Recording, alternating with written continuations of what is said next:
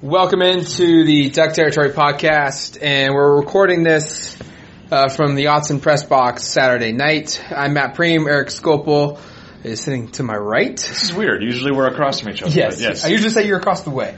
But, but you can't say that now. Then I'd be in like the president's box, which would be pretty far away. Coming off, we're recording this podcast Saturday night off of Oregon's 69-10 victory over Oregon State in the 121st Civil War. There's a lot to unpack here. We'll talk about the football game. We'll talk about the trash talk game.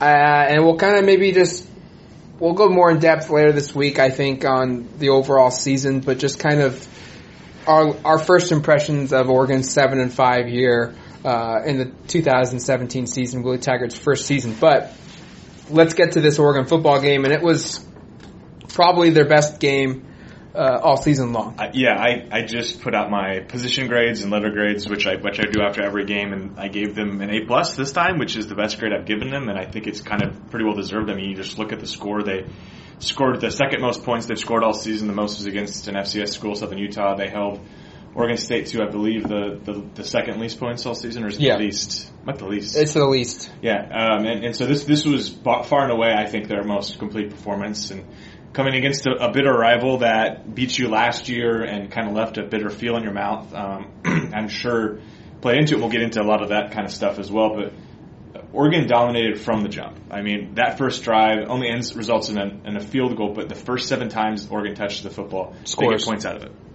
And the first 6 touchdowns, 1 field goal. And the first 7 times Oregon State touches the ball, it's, I think, 4 punts, 2 turnovers, and 1 touchdown. So Oregon dominated this one from start to finish. Very impressed with the way Oregon was up front on both sides. Yep. I think we were concerned about Ryan Nall being maybe the X factor for Oregon State. Finishes with 41 yards rushing. Last couple of years, he's averaged about 163. So they bottled him up. Conversely, when Oregon had the football, Royce Freeman, Kenai Benoit, basically anybody touching the football was able to get the ball moving down the field. And it was a big day for Royce Freeman. He surpassed. He averaged 11 yards a carry. Yeah. Every time he touched the ball. That was Kenai Benoit. But either way, I mean, whoever was touching the football was picking up big chunks, and Royce Freeman becomes the conference's most breaks the conference record for most touchdowns in a career, which was previously held by Ken Simonton, former Oregon State running back. So yeah, there was a little significance there, but I was just really impressed. I thought they won the battle up front, and then on the outside, I mean, it's not really competitive. Oregon forces a number of turnovers. Oregon State really struggled to find anything going in the passing game, and it was really a game where I know it's 69-10. That sounds impressive, but Oregon kind of did take the foot off the gas. I felt, in the second half they were up 52-7 at half. Yeah. And then midway through the third quarter, they pulled the starters, and it was Braxton Burmeister and Taylor Alley. And at that point, they scored, I think, 10 points. They scored. Yeah, they scored a touchdown by Benoit. And the Hollins had a pick 6, right. And then I think there was 2 field goals by Aiden Schneider. But overall, this was a game where going in, we kind of had a feeling Oregon was going to be able to put up some impressive numbers offensively, limit the Beavers defensively. The Ducks finished with 28 first downs. 17 of those came through the air. They ran for 311 yards. They passed for just 266. They finished with 577 yards. They averaged 7.7 yards per play, and at one point in the second half, mind you, it was above 10. That was when Oregon starters were in the game. They were averaging a first down every single play, essentially. I thought defensively the Ducks were terrific, and look, let's be real. We said this on the podcast going in. Everyone kind of knew this going into the game that Oregon State was one-dimensional. They had Ryan Nall. And then outside of that, they had very little talent. Yes. And as you said earlier, to Oregon State's credit, Ryan Nall had produced huge games against Oregon. Yep. His previous two games in this series, arguably probably his 2 best games of his Oregon State career. And he was absolutely just shut down from the very get-go. Troy Dye, the Oregon sophomore linebacker, mentioned how they had 4 or 5 different guys running the football at running back, and how you never really typically see that. His quote was, we had guys running the ball that weren't on a scouting report.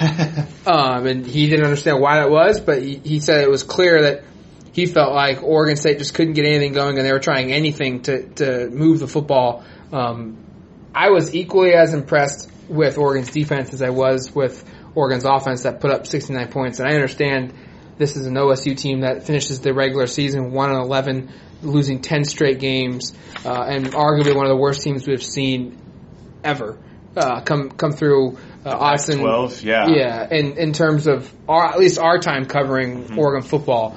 Or Washington when they went 0-12 is the other thing that comes to mind.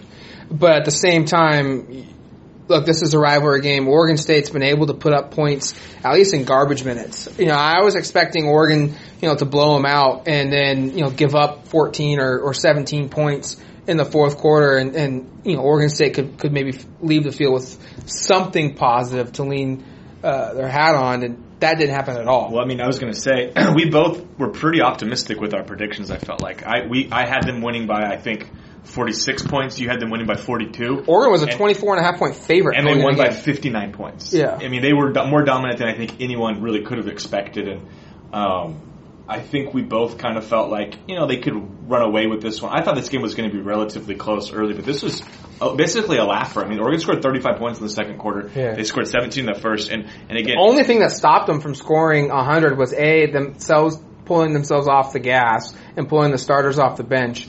And then in the first quarter and in the third quarter, penalties negating touchdown drives. Yeah, Oregon scored 69 points, and I believe they had over 100 yards in penalties. Let me see if I can find that. Yeah, they had 138 yards in penalties, which actually might be a season high, and yet they go out and they score 69 points. So that didn't matter in this game. And we were talking off air a couple minutes ago about, is it possible that Oregon State is actually the worst team Oregon has played all year? I think you have to say that. And I was like, what about Southern Utah? Well, Southern Utah's actually won 9 in a row. They're actually 9-2 this year, so they're actually a very good FCS team. Wyoming has 7-5. So, this may actually be the worst team Oregon has played this season, which, is probably indicative of why the score was so lopsided. At the same time, it's a bitter rival that really won this game, and maybe segueing into kind of more about... I think this rivalry gets a lot more bitter and a lot more chippy moving forward. Because I'm not sure... Oregon probably won this game. They lost it last year. They broke an 8. I'm sure Oregon State was talking a lot of smack during the offseason, but boy, did the smack talk pick up this over the past week or so. And you had Oregon State head coach Corey Hall making some comments that didn't really sit well with Oregon players. You had them closing practice with F the Ducks. They had them on the field reportedly today saying F the Ducks on the O. And we know all of this got back to Oregon. Sometimes you're not sure how much all of this impacts the game, but after the game, Oregon they were players, straight up and honest about it. Yeah, Oregon players were very clear that they had heard it, they were listening to it, and that it impacted kind of their mindset going in, and boy, did they lay the wood on them. Jalen Jelks, I asked him how much did the off-the-field comments from OSU's side this week play into this performance, and he said everything. It had everything to do with it. He mentioned that the team watched some kind of a video right before they went out to take the field for the first half of all the video highlights of all the stuff that was said. Kevin Wade of Educ and Scout.com, our kind of our sister site, he was here in the press box and when Oregon State's team went out onto the O and pregame, no one else was out on the field, and they gathered as a collective team, and they said after the Ducks. That got back to Willie Taggart. There's a video out that's been put out by GoDucks.com of Taggart's post-game comments inside the locker room, and he even addressed it of, no one disrespects the O. No one goes on the O and disrespects the O. And this team saw everything that was said, and they did a really good job on Tuesday and Wednesday when they spoke with us, the media, offense on Tuesday, defense on Wednesday, to not really throw any volleys back. Arion Springs had, I think, the only one that was really out there. And it was pretty tame. And Taggart was asked about the raincoats jacket comment, and you could tell he was trying really hard not to fire back, and you could tell it was also playing into his mind, this is going to be game day motivation type stuff. And the stuff that Corey Hall said that got this week of trash talk, if you will, air quotes, going, was pretty tame. I agree. In context, it was pretty tame. It wasn't anything malicious or I think anything that was just downright embarrassing. No. Because, look, let's be real. Arian Springs even said it himself during the week that it got cold and Oregon kind of crumbled under the elements in that game, and they lost. But I think it's whether it was intended or not, the ramifications of a head coach coming out and throwing some kind of trash talk out there, whether it was weak or not, is besides the point. It's the fact that he's doing it, and that pisses off a football team, which is Henry Mondu said, was, I don't know why head coaches go out and say stuff like this. I found that to be very telling. Henry Mondu Sr. saying, why did they do that, basically? And he's like the most calm guy who doesn't trash talk at all. And I have the exact same question. Now, it's one thing if you're a 10-win team and you're going into a rival and you've been beaten up on them for a decade. It's another thing when you had your first win last year in 9 years, or 8 years, I guess it was, and you're 1-10 this year. You've lost 9 games in a row. You probably, I mean, they're obviously not coming. I think they're going to get the butts kicked. But realistically, you're probably going to get your butts kicked. Right. Why do you poke the bear? Yeah, I really don't understand it. And that's basically kind of was what all. I mean, I think a lot of the Oregon players are probably like, why? Like we're better than you. We're probably going to win this game. Why are you trying to talk trash talk? Because we don't need extra motivation. Right. We realize that we need to beat you. This is a big game for us. Why are you talking trash? And I really think that plays a part in how dominant Oregon was. I think they came out really, really angry because for whatever reason, Oregon State poked the bear. I mean, and you can see it in the way the play calling played out. Yeah. Oregon starters were in midway through the third quarter when 50 points. When they were up 50 points. Willie Taggart icing the kicker for Oregon State right before the half. Up 45? Yeah. With just 20 seconds to go, and it worked. There were things that you could tell that, Taggart taking deep shots with, a 50-point lead in the third quarter.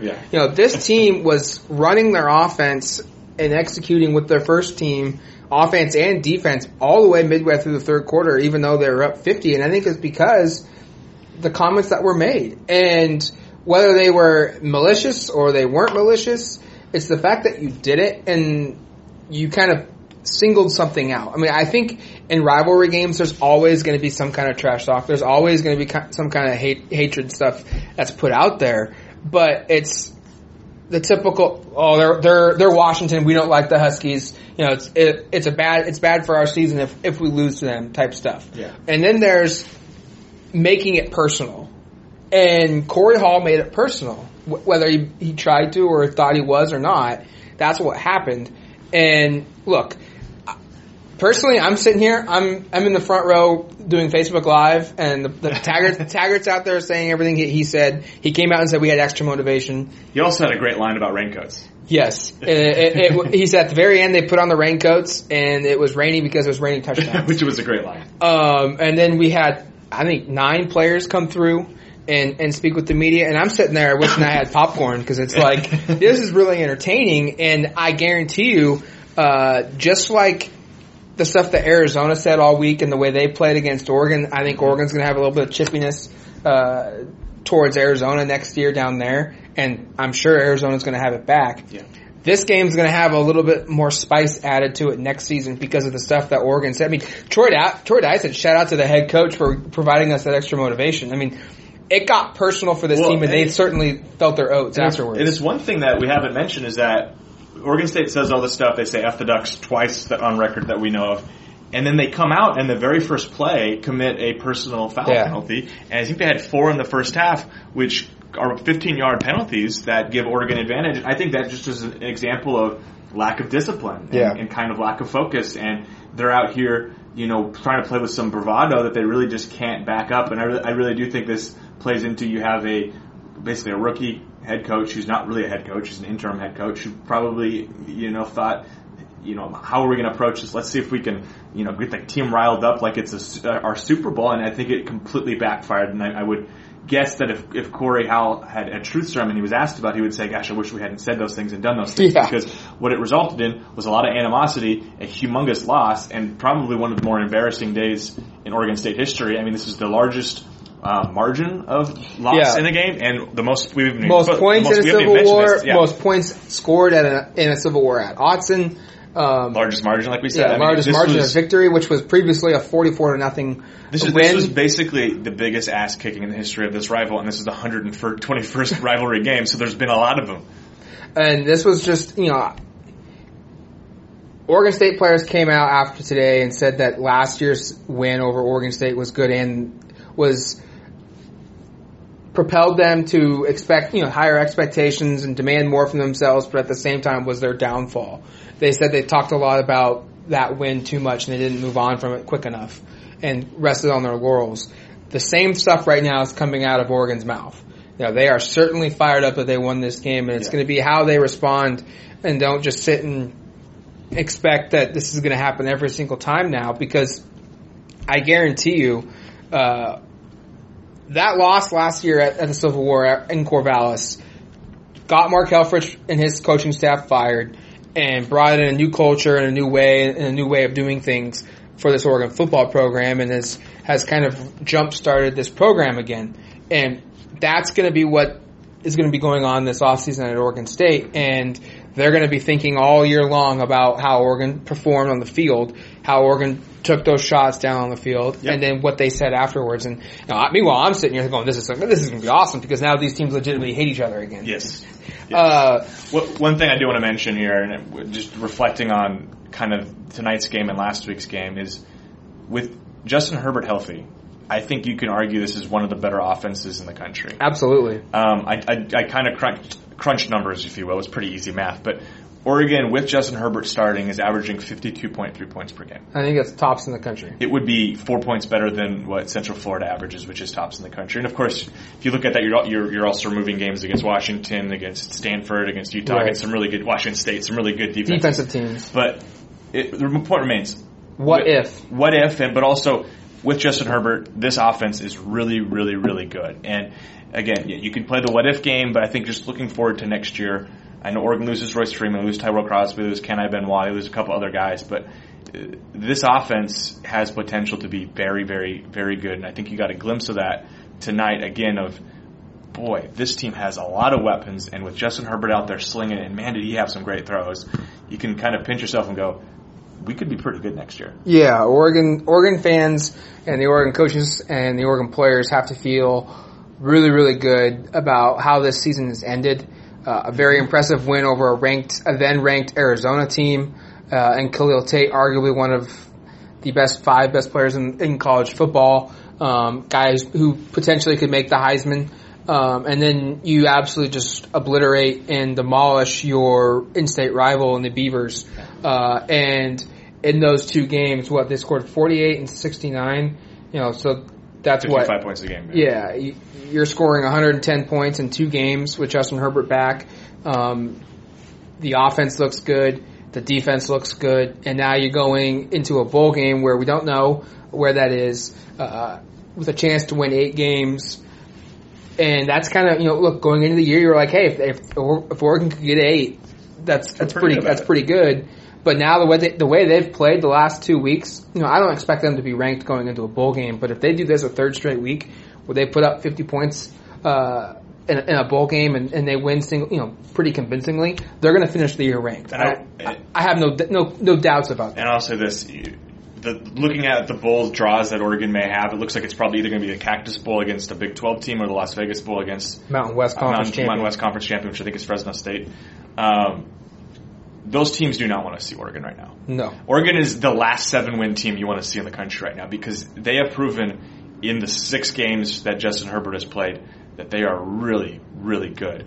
And this is not a team that anyone wants to play right now, and obviously these top 10 teams probably are like whatever, but if you're West Virginia, which I think is right now the favorite team in the Cactus Bowl that they play in the Big 12, or Fresno State, you're probably going like, we had a great season. Now we have to face a team that, realistically could be a top 15 team nationally if they had a healthy. They've been healthy all year. If they're one shoulder injury away from probably being 2 or 3 more wins. 2 or 3 more wins, and possibly competing for a New Year's Six bowl. Maybe that's projecting too much, but regardless of how you slice it, this is a very dangerous team late in the season, and with 3 more weeks of preparation, with Justin Herbert getting more healthy and comfortable in the offense, or whatever it is, might be a month depending upon when they play again. This is going to be a really, really dangerous team in late December. And keep in mind also, one thing that's gone I think, we've talked a lot about the trash talk. We've talked a lot about the play on the field. And that's playing and dominating the internet, Twitter, radio. But this team also had, to date, there's a bigger weekend coming up in the 15th of December. But through 12 games of the season, they had their biggest recruiting weekend this week. Yeah. They're going to have more official visitors on December 15th, but they had 8 official visitors, 32 total prospects. Huge. Were on campus this weekend for this game in the stands. And I know the competition they were playing wasn't impressive, but the way Oregon won, the way Oregon played, the environment, everything about tonight, about as perfect as it could get. It was cold, but it was dry. Exciting game, big plays. I'm sure that locker room, we walked out of the HTC, it was like a nightclub. where interviews are at, and it was, considering other weeks and stuff, it was very lively inside. And there were, we're not interacting with those recruits in that short 45-second period that we're in there, but typically they are somewhere in that building as we're leaving. And you can tell you right now, this place is jumping right now in terms of excitement, in terms of juice, in terms of interest from recruits. And they had a huge recruiting weekend. They had a 5-star on campus. They had multiple 4-stars from the 2018 class, from the 2019 class. They had commits on campus, help peer recruiting, like you wrote a great feature on that a couple weeks ago. This weekend could not have gone any better, I think, for the present state of the football program, the immediate future of next season, and the potential years down the road with college football recruiting as well. Absolutely, and it's worth reminding listeners, if they haven't been following recruiting, Oregon has a tremendous class already in place right now. Sixth in the country in the 2018 recruiting class. Have room to add 5 to 7 guys, I think, and I think you wouldn't be surprised if they come away with a couple commitments from this weekend, and certainly looks like they're in position to close really strong in a couple of weeks when they get a lot of these guys to sign on December 15th. So, yeah, like you said, tonight was a day that I think that on the field play was huge for kind of the short-term and long-term future of the program, but the recruiting ramifications could prove to be almost bigger, especially when you look at the long-term, because it's worth mentioning, just this staff is doing this with the previous staff's recruits. Yep. When they bring in multiple classes of what looks like will be top 5, top 10 classes under Willie Taggart, they potentially will have a huge increase in talent. And now when you're playing with your guys in your style, in your system, that's when you really start seeing the payoff of good coaching. It's gonna develop some interesting times, some exciting times for Oregon football. In the coming days, we'll do kind of a season recap podcast. Yeah. A lot has changed in the landscape of the Pac-12 within the last couple of days. The Chip Kelly coach is getting fired. We'll see what happens if any other coaches get fired. We'll probably know relatively soon if that happens or not. Regular season ended for pretty much everybody today. Because the December 20th signing day is coming. That's going to push a lot of things up. Now, coaching hires need to be made relatively quickly. Basically in the next week or so, if you're going to make a hire and you want to be able to have any kind of a chance to sign recruits on December 20th, you need to make a hire quickly. So we'll break that down as well. We'll give our impressions from this 2017 football season. I think we'll talk more what if Justin Herbert never got hurt. We'll also talk about bowl possibilities. Oregon's not going to be practicing this week, and we'll get a definitive answer of where they're going next Sunday. Potentially Saturday night, maybe might start leaking out. But Ducks are going bowling. They've secured a spot. Where that is, we're not quite sure 100% yet. We've got a good feel for where that could be, though. It's going to be warm. It's going to be warm either way. And on top of that, we've got a lot to talk about for recruiting purposes as the season kicks now into recruiting gear for this football staff. So until we talk to you later this week, thanks for listening. Again, Ducks win 69-10 over Oregon State, their bitter rivals, to improve to 7-5 in the regular season, and now they wait their bowl fate. Until we talk to you sometime, we will talk to you then. Thanks, guys. See you guys.